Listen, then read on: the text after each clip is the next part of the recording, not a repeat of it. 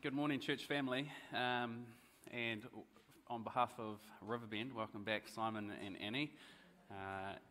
We are grateful to have you back, and you hadn't been gone all year, so there was no welcome necessary.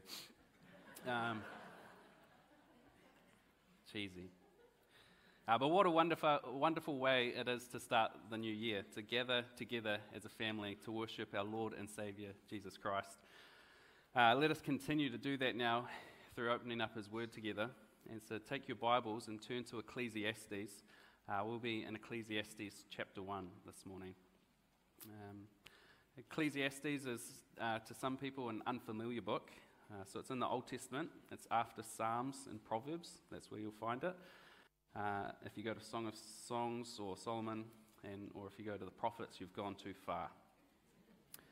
So as you turn there, some of you may be thinking, it's New Year's Day. Why would we turn to Ecclesiastes, an Old Testament wisdom book that is so hard to understand?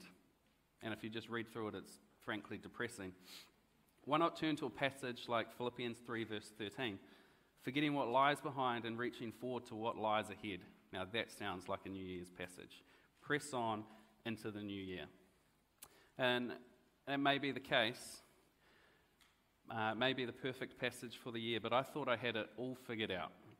I took our youth through a study of Ecclesiastes earlier in the year, or maybe it was last year, and so I thought, well, between Christmas and New Year's, my study can be easy. That was not the case. I feel like the more you read Ecclesiastes, the less you understand. The more you read it, the more it digs into your own heart and your own soul. It makes it harder to express in some ways. So why then are we turning to Ecclesiastes? Philip Ryken has this nice little story in his commentary where he says, in the late 4th century, Eutropius served, and I may get his name wrong, but it's a tricky one, but I'm going to stick with Eutropius. He served as the highest ranking official in the Byzantine Empire, but he abused his power and was sentenced to death. Terrified for his life, he slipped away in the dead of night and fled to Hagia Sophia, a church, where he desperately clung to the altar and claimed sanctuary. And the kids aren't at Sunday school, and so I need to explain what a sanctuary is. It's a bit like a safe zone when you're playing tag. So that's what he was doing. He was going, no, you can't catch me. Soon an angry mob assembled. They were eager for his head. But although they wanted him, they just waited and watched because they didn't want to defile the church. The next day was Sunday, however, and Eutropius was still clinging to the altar. To say that the crowd was eager to see what the preacher would do would be an understatement. Would he give in to their demands and hand a man over to certain death? They would soon find out because the preacher had just walked in. The preacher's name was John Chrysostom, another hard name to say, but I'll stick with that. As he mounted his pulpit, he could see that the crowd gathered before him was a mix of those eager to worship God and those eager and thirsty for blood. Hopefully that's not our gathering today. What would this preacher do? What would you do if you were in his shoes? With a man clinging to his pulpit, his teeth chattering and bloodshot terror in his eyes, Chrysostom took his Bible and turned to Ecclesiastes chapter 1, verse 2, the passage that we'll be looking at this morning. He read, "Vanity of vanities, says the preacher, vanity of vanities, all is vanity." What a passage to select when a man's clinging to your pulpit. To illustrate and prove the point, he went even further. He used the life of Eutropius, the rise and fall of his life, because only days before, he had been the second most powerful man in the entire world. But it was all vanity. It was all gone now. In Chrysostom's sermon, he said, "For who was more exalted than this man? Did he not surpass the whole world in wealth? Had he not climbed to the very pinnacle of distinction? Did not all tremble and fear before him? Yet lo, he has become more wretched than the prisoner, more pitiable than that menial slave, more indignant than the beggar wasting away with hunger, having every day a vision of sharpened swords and of the criminal's grave, and the public executioner leading him out to his death. He said all this while the man clung to his pulpit. But he went on. He said, though I should try my very best, I could never convey to you in words the agony this man must be suffering from hour to hour, expecting to be butchered.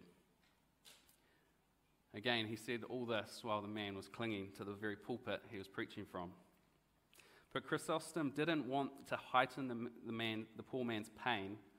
His purpose was not to condemn him, but to console him, to save him, and to give his listeners the gospel. To do that, he called and challenged the crowd to recognize the vanity of their own existence and lives. Whether they were rich or poor, one day they would all leave their possessions behind, and they too would face a judgment day. Maybe it wouldn't be a judgment of an angry mob, but a worse judgment, a judgment of a holy God. Their only hope then would be the hope that they should offer to Eutrophus, mercy at the table of Christ. As the story goes, the sermon was a success, probably the best sermon he had ever preached. He had a living example right next to him. But as he came to a close, he could see tears of pity streaming down the people's faces. They chose to spare the man's life, and so a life was saved by the preaching of Ecclesiastes.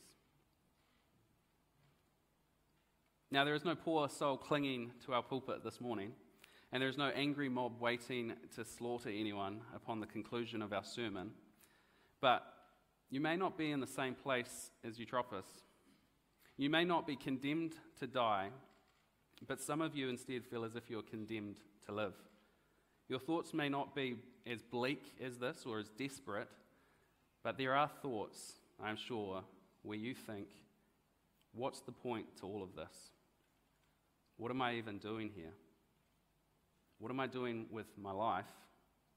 And what even is the purpose of life? I punch in, I punch out, I get up, I eat, I work, and I sleep. Repeat. And for what? You're born one day, live a few more days, and then at the end of it, you die. And once you're dead, everything is swept away like a sandcastle in the tide. One writer went so far as to describe life as a blister on top of a tumor and a boil on top of that. A pleasant description.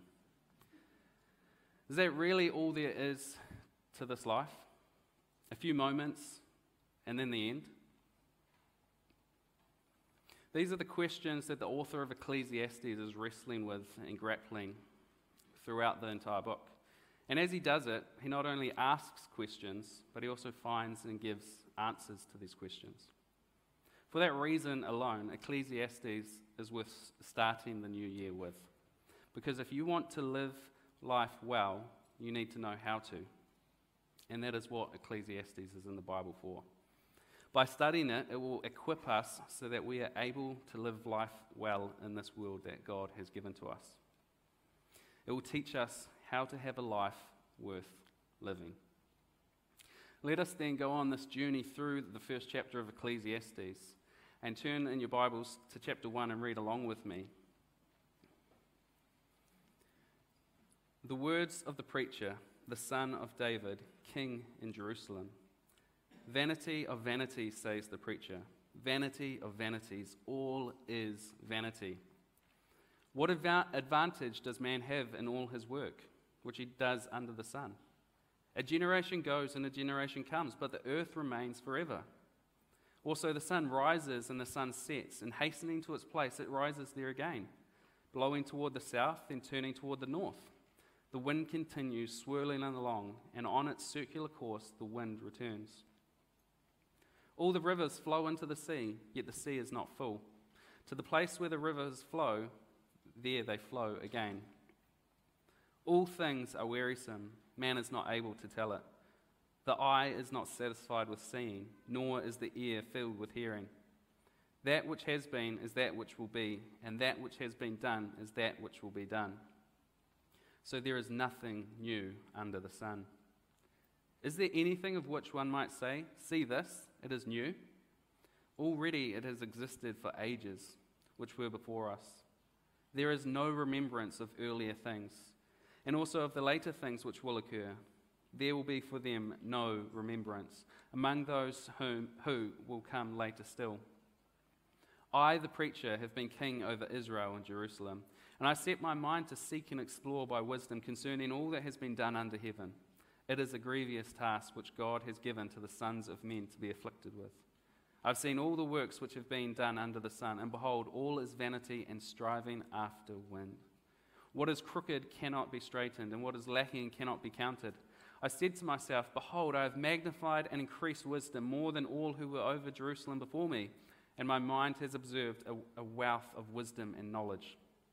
And I set my mind to know wisdom and to know madness and folly. I realized that this also is striving after wind, because in much wisdom there is much grief, and increasing knowledge results in increasing pain. Let's pray. Our dear Heavenly Father, we are grateful to be here today, to be able to come to worship you, to sing your praises, and Lord, now to come to your word. We know that you teach us that the grass withers and the flowers fade, but the word of God stands forever. And so, Lord, here we are, eager to hear from you. We ask that you would give us ears to hear and eyes to see. Help us this morning to be transformed more and more into the likeness of Jesus Christ, we pray. Amen. Ecclesiastes is a notoriously difficult book to outline and to pin down. At times it appears to have no structure whatsoever. It's just over here and over there. But there's always a silver lining to everything, isn't there? Last time that I preached, I had you turn to a passage, but only asked you to read the first part of it, because I don't want to spoil the story I was trying to convey. I wanted to hold the tension right until the very last moment. Ecclesiastes isn't like that. It's the opposite. It starts with the main point, and then simply illustrates and proves that point time and time again throughout the remainder of the book. It starts with the answer, and then it says, here's how I prove that over here in this area of life. And here's how it's proven over here. Let me illustrate it for you over this way. And so the silver lining is that, in a sense, Ecclesiastes is a really easy book to understand, because if you read verse 2, you can summarize the whole book. But in another sense, it is hard, because it's not only written in a hard way to outline, it's also written in such a way that it not only helps you to know what to know, but it is written so that you know what to feel. The author didn't just want to give you information to just be in your head. He wanted it to echo throughout your body and down into your heart. He wanted you to feel the words that he was saying. And so to preach that or to outline that is a bit difficult, but I'll try with the time we have. But even though it's hard to outline, I've tried my best to give you an outline. And so for those of you who are taking notes, we'll break the chapter down into 3 parts. In verse 1, we'll see the title of the book. In verse 2, we'll see the theme of the book. And in verses 3 to 18, we'll see the theories of the book. Title, theme, and theories. It's almost as if I was from Riverbend. So the theories are explaining and proving and illustrating the central theme that is found in verse 2. And I just realised, even though Matt's not here, he's still going to tell me off for that cheap Riverbend joke. So I'll just get it out in head and I apologise. I'm sorry. All right. So with that map laid out before us, let us continue our journey. We start, obviously, with the first point, the title. Look again at verse 1. The words of the preacher, the son of David, king in Jerusalem. Originally, all of verse 1 was the title of this book. It was like those good old hymns that we used to sing, where just the first line was the title of the song. Translated literally from Hebrew then, the title was The Words of Koheleth, the son of David, king in Jerusalem, which was then often just shortened to Koheleth. I read that this word in Hebrew literally means to gather, collect, or assemble. The verb Koheleth refers to the gathering or the assembly of a community of people, especially for the worship of God. So basically, Koheleth is not so much a gatherer of artifacts or a collector of treasure, but he's a teacher, and he's more than just a teacher in a classroom, but he's more like a pastor in a church. He is preaching wisdom to a gathering of his people. Now, how we get from Koheleth to Ecclesiastes is really just the Greek translation of the Hebrew word Koheleth, which becomes Ecclesiastes, which means one who speaks in the ecclesia. And I'm sure you've heard that word before. It means assembly or congregation or church. So Koheleth is a title or a nickname for someone who speaks in church. In a word, he is the preacher or he's the pastor, which should cause us to stop and to consider, well, who is this preacher? Who is this pastor? Who is Koheleth? Up until the Protestant Reformation, there wasn't much debate about who it was. Both Jews and Christians alike agreed that the author was King Solomon, both from internal evidence of the book and also external evidence.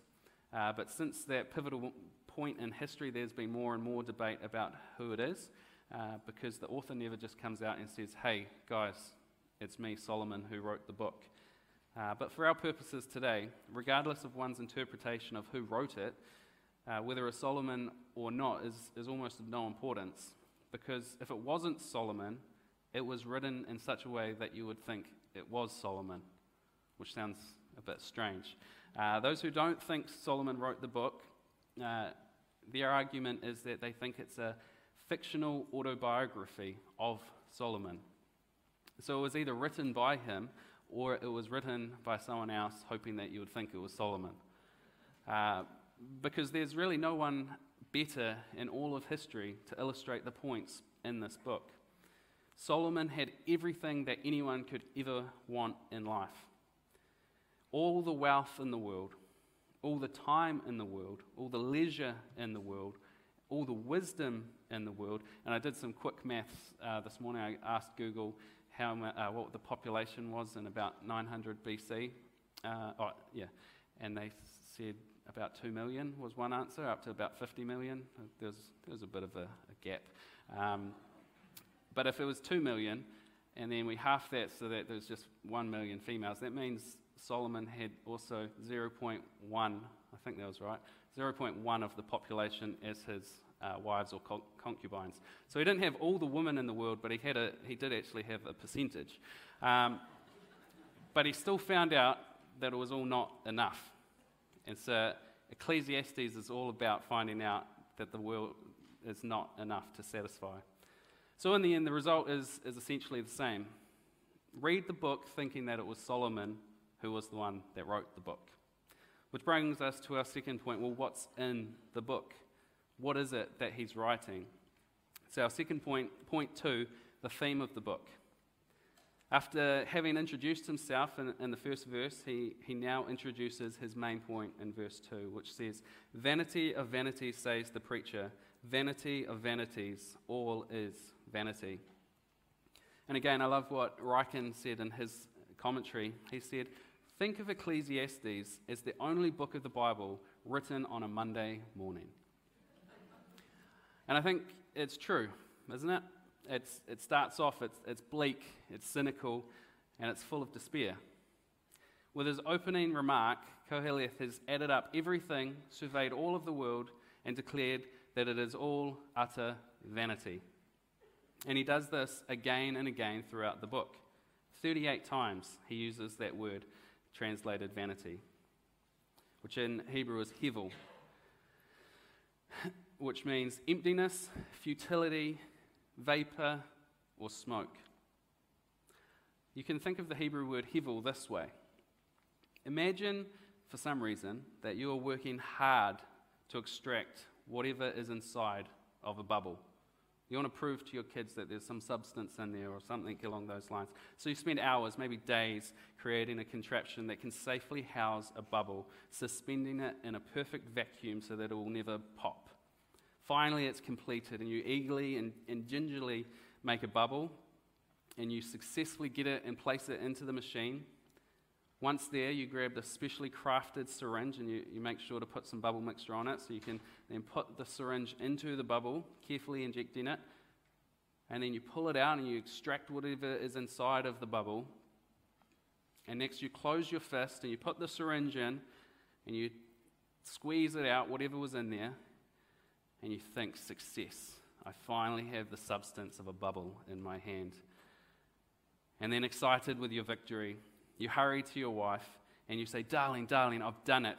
I have in my hand the substance of a bubble. Behold. And with that, you open your hand and you watch your wife's eyes look down at your hand, and then you look back, and then back to your face, then back to your hand, and you stand there eagerly waiting for her to shower praise upon praise to you. But instead, you're met with a query of puzzlement and concern. For in your hand there is nothing. The substance has gone and left you holding nothing and looking like a fool.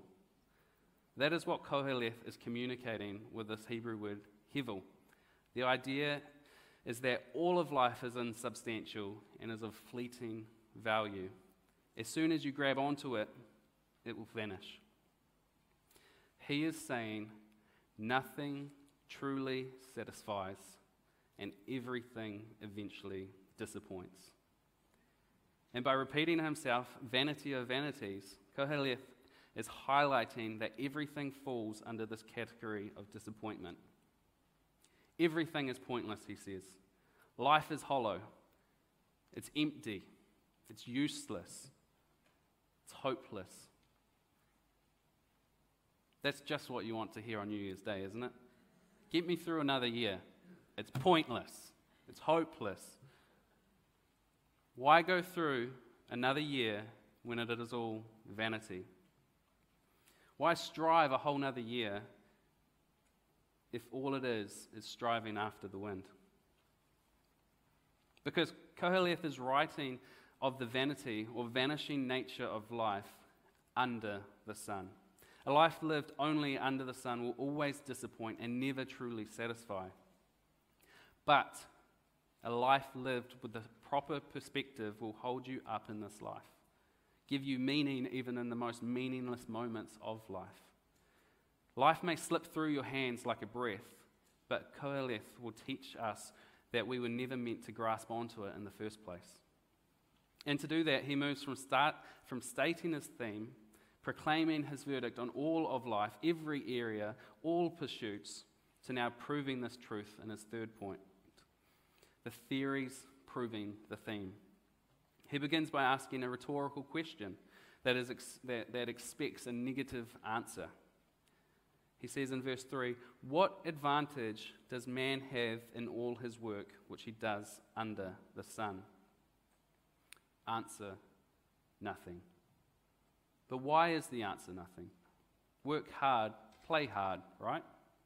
If you earn your keep, if you work hard to make a profit, you can then spend it on something. You can benefit from it.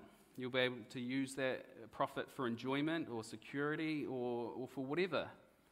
You'll have something to show for your hard work in the end. That's not what Koheleth thinks, ultimately, because he explains why in the following verses in 4 to 11. He says, "A generation goes and a generation comes, but the earth remains forever. Also the sun rises and the sun sets, and hastening to its place it rises there again, blowing toward the south, then turning toward the north. The wind continues swirling along, and on its circular courses the wind returns.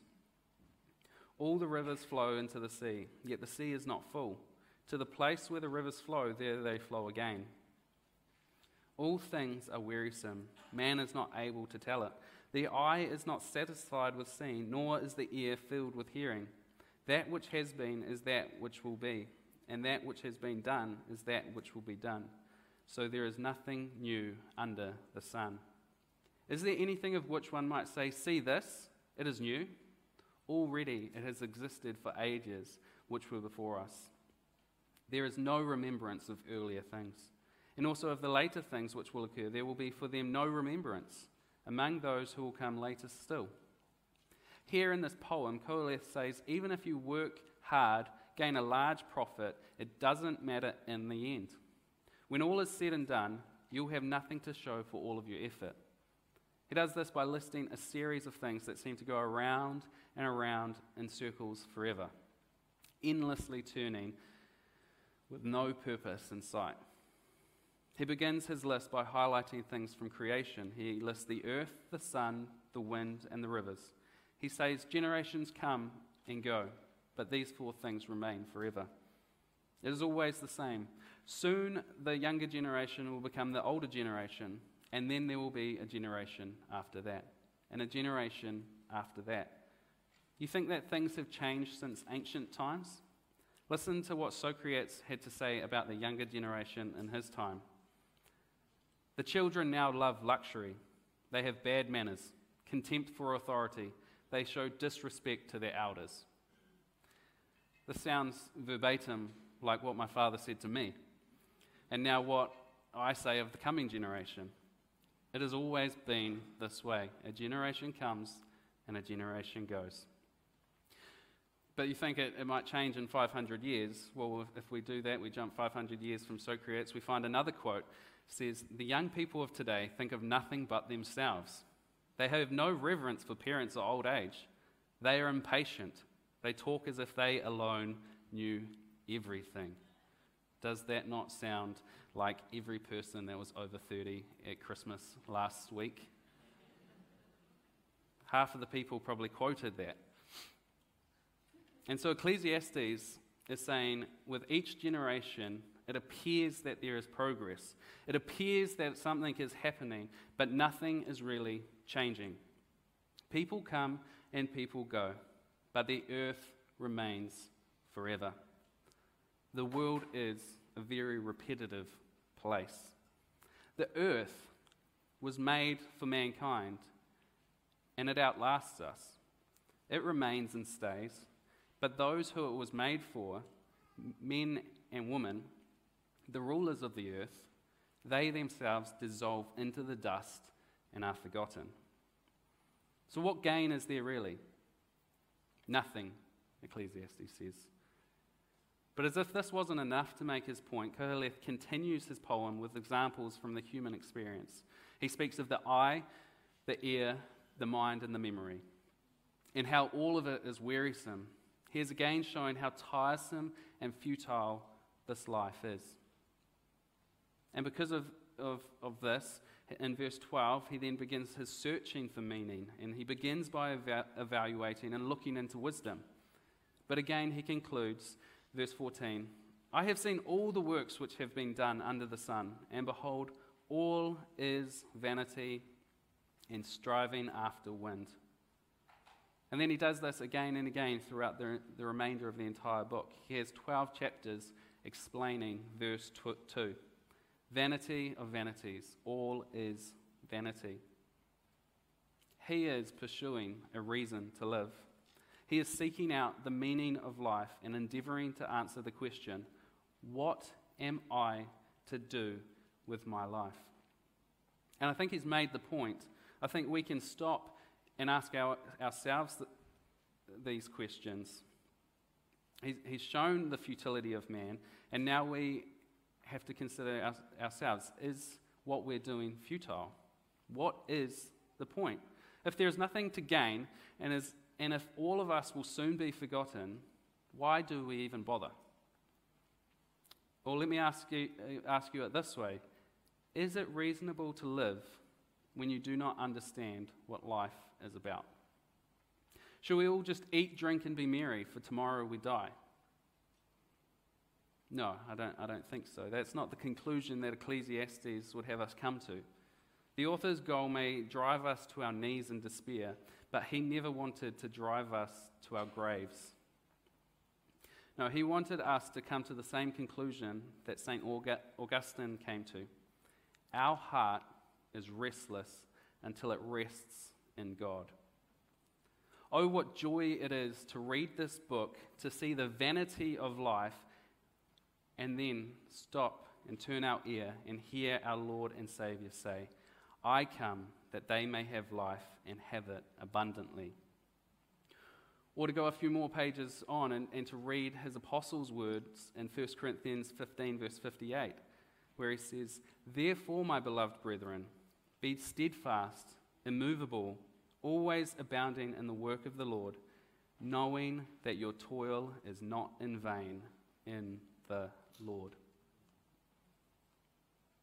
Everything in this world has been so tainted and so affected with sin that Romans 8 even teaches us, for the creation was subjected to futility, not willingly, but because of him who subjected it in hope, that the creation itself also will be set free from its slavery to corruption into the freedom of the glory of the children of God. If you're here this morning and you don't know the Lord Jesus Christ, then all that you work for and live for will perish. There is no gain for your life. There is no point. There's no fulfillment. That's it. One shot and then all gone. Why would you choose to live such a futile and worthless and weary life when the Lord Jesus Christ is calling to you this morning? Have abundant life, have true life, have everlasting life. Why not choose now this life in Christ? Repent of your sins and turn to Jesus Christ for forgiveness. Turn to him for true and everlasting life. And then with him, you can live a life worth living. And for us, and for those of us who have already turned and bowed our knees to the Lord Jesus Christ, when we survey the world and we see vanity of vanities, all is vanities, may it give us reason to praise our Lord and Saviour who has given us life, a purpose and a meaning and a joy and a gladness in our hearts. He has given us saving and true life.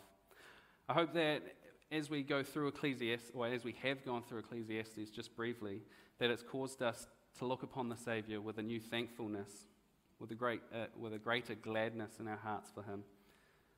I hope that by reflecting upon the vanity of life, it has caused us to ask ourselves, are the things I am living for worth Christ dying for? Your New Year's resolutions may be lose weight, get healthy, make more money, get a bigger savings, get a bigger bank account, however, travel the world, get a girlfriend, get a boyfriend. There's heaps of resolutions out there that statistically are 50% going to be broken. Why not make a better resolution and ask yourselves, are the things I am living for or striving for worth Christ dying for? He's the one that gives us true life. Should we not live our lives in subjection and glory to him? Ultimately, Ecclesiastes is a signpost pointing to true life, everlasting life, eternal life, and satisfying life in the person and work of our Lord and Saviour, Jesus Christ. May he be glorified as we look to him, and may you read Ecclesiastes throughout the week and be driven to your knees in despair, but then also pointed to our Saviour, Jesus Christ. Let's pray and thank him now.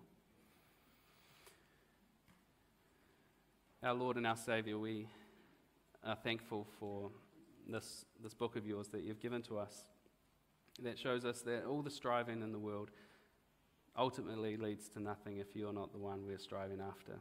Everything else slips through our fingers and is quickly forgotten. But Lord, would you help us to cling on to Christ, because he is a sure and steady rock that we can forever hold on to. And Lord, you hold us back. You hold on to us. And so we are your grateful people, and we ask that you'd be glorified through us. Amen.